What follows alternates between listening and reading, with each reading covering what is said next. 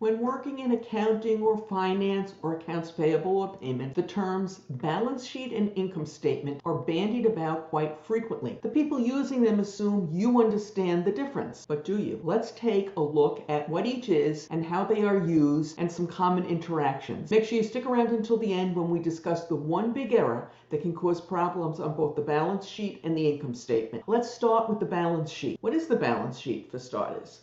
A balance sheet is a financial statement that reports the company's assets, liabilities, and shareholders or owners' equity at any specific point in time. A balance sheet provides a snapshot of what a company owns and owes, as well as the amounts invested by shareholders at a particular point in time, usually the end of the fiscal year or some other fiscal period, either monthly or quarterly or whatever. You may hear some discussion about a balance sheet equation.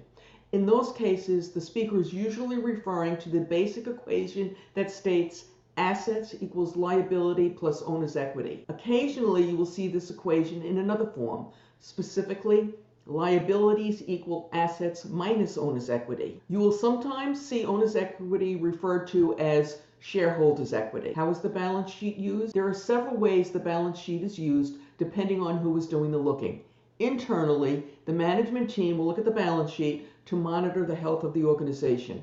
They will use this information then to drive activity, hoping to correct mistakes early before they cause too much of a problem. And they do the opposite when there's a success. Investors and lenders look at the balance sheet when determining whether to invest or lend, using it to determine profitability and, more importantly, at least to the lenders, liquidity, i.e., will the organization have the adequate funds to service loans, and more specifically, any new loans that they may make to an organization.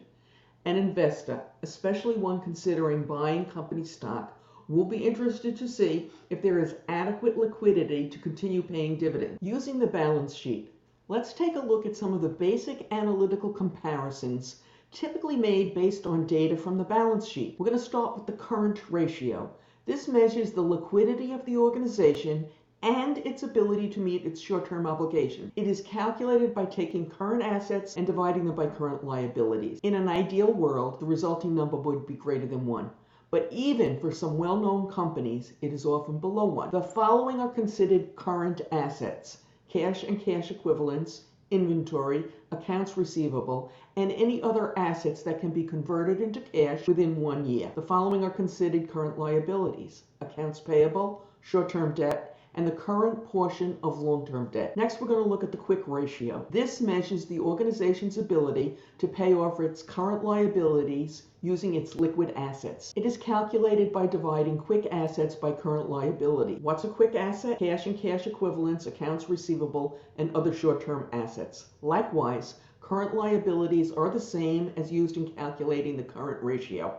Basically, the quick ratio removes inventory and the disposal of the inventory from the equations. There are many reasons for this, many of which you've probably figured out yourself. The balance sheet is always based on the past.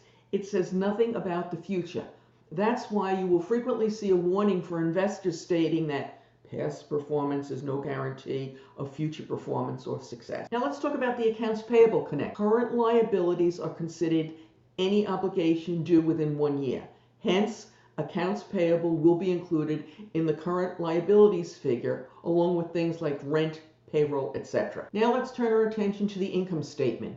Why does an income statement? One of the easiest ways to remember what an income statement is, I think, is that to think of it as a profit and loss statement. Income statement, profit and loss statement. Specifically, it reports on the revenue, expenses, gains, and losses for the reporting company for a specific period of time. The most common periods of time are the fiscal year, which may or may not be the same as the calendar year, or quarterly statements. It focuses on 4 separate areas: revenue, expenses, gains, and losses. Although, of course, everyone is hoping that there will only be 3 due to having no losses. How is the income statement used? For starters, business owners can use the income statement to see if their plans and investments have paid off. It also helps them identify any unplanned for expense. Lenders will use the income statement to decide whether the business is loan worthy, while investors will use it to determine if it meets their investment criteria. Creditors Use the income statement to check whether the company has enough cash flow to pay for goods that it might order from them, pay off its loans, or take out a new loan. Now let's take a look at some of the basic analysis typically made based on data from the income statement. There are two types of analysis commonly used with income statement: a vertical analysis and a horizontal analysis. Let's take a look at each. With a vertical analysis, each line item in the statement is listed as a percentage of the base amount. So line items on the income statement are now expressed as percentages of gross sales rather than the precise dollar amount. Vertical analysis makes it simpler to compare financial statements between companies across industries and time periods. You can use it to assess whether performance indicators are getting better or worse. Conversely, horizontal analysis compares changes in the dollar amounts in the company's financial statements over multiple periods. While it is usually used in absolute comparisons, it can be used as percentages. The horizontal analysis makes financial data and reporting consistent per generally accepted accounting principles, otherwise known as GAAP. There is sometimes a debate over which approach is better. The answer is simple. Combining both will give you the insights you need to make whatever decisions and analysis are required. Now let's look at the accounts payable connection. Accounts payable per se does not show up on the income statement. However, they are closely related, if you will, as the income statement shows expenses. Now, before we discuss how the balance sheet and income statement are related, and they are, if you are getting value from this discussion, both YouTube and I would appreciate it if you'd hit the like or the thumbs up button to let us know so that YouTube can share it with more people and I can know to create more content like this. A big thank you from me to everyone who did so. I appreciate your insight. How are the balance sheet and income statement related and interconnected? Obviously, they both help both internal and external parties evaluate the financial health of the company in question. They complement each other in presenting a clear picture and understanding of the financial operations of a company. But there is even a closer tie. Remember that balance sheet equation discussed earlier?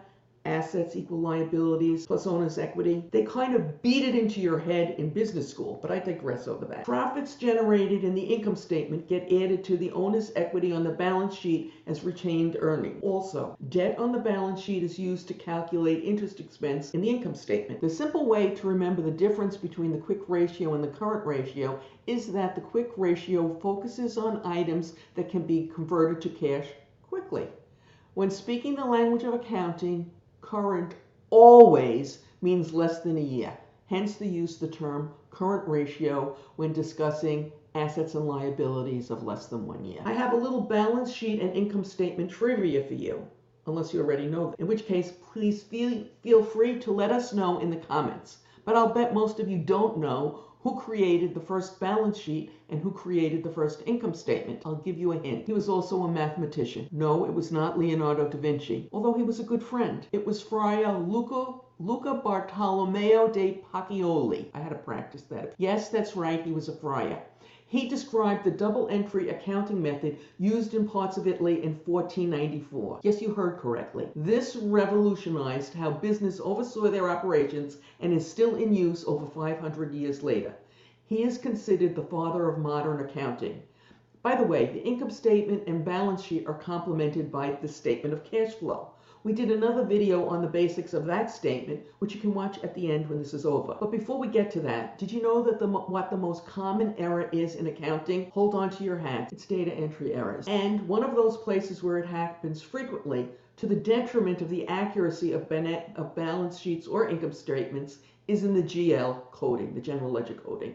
And it's really hard to find those errors. We think GL coding is so important, we did a separate video on that topic, which you can watch right now using the link that has appeared on your YouTube screen if you're watching on YouTube and is in the description. Good luck.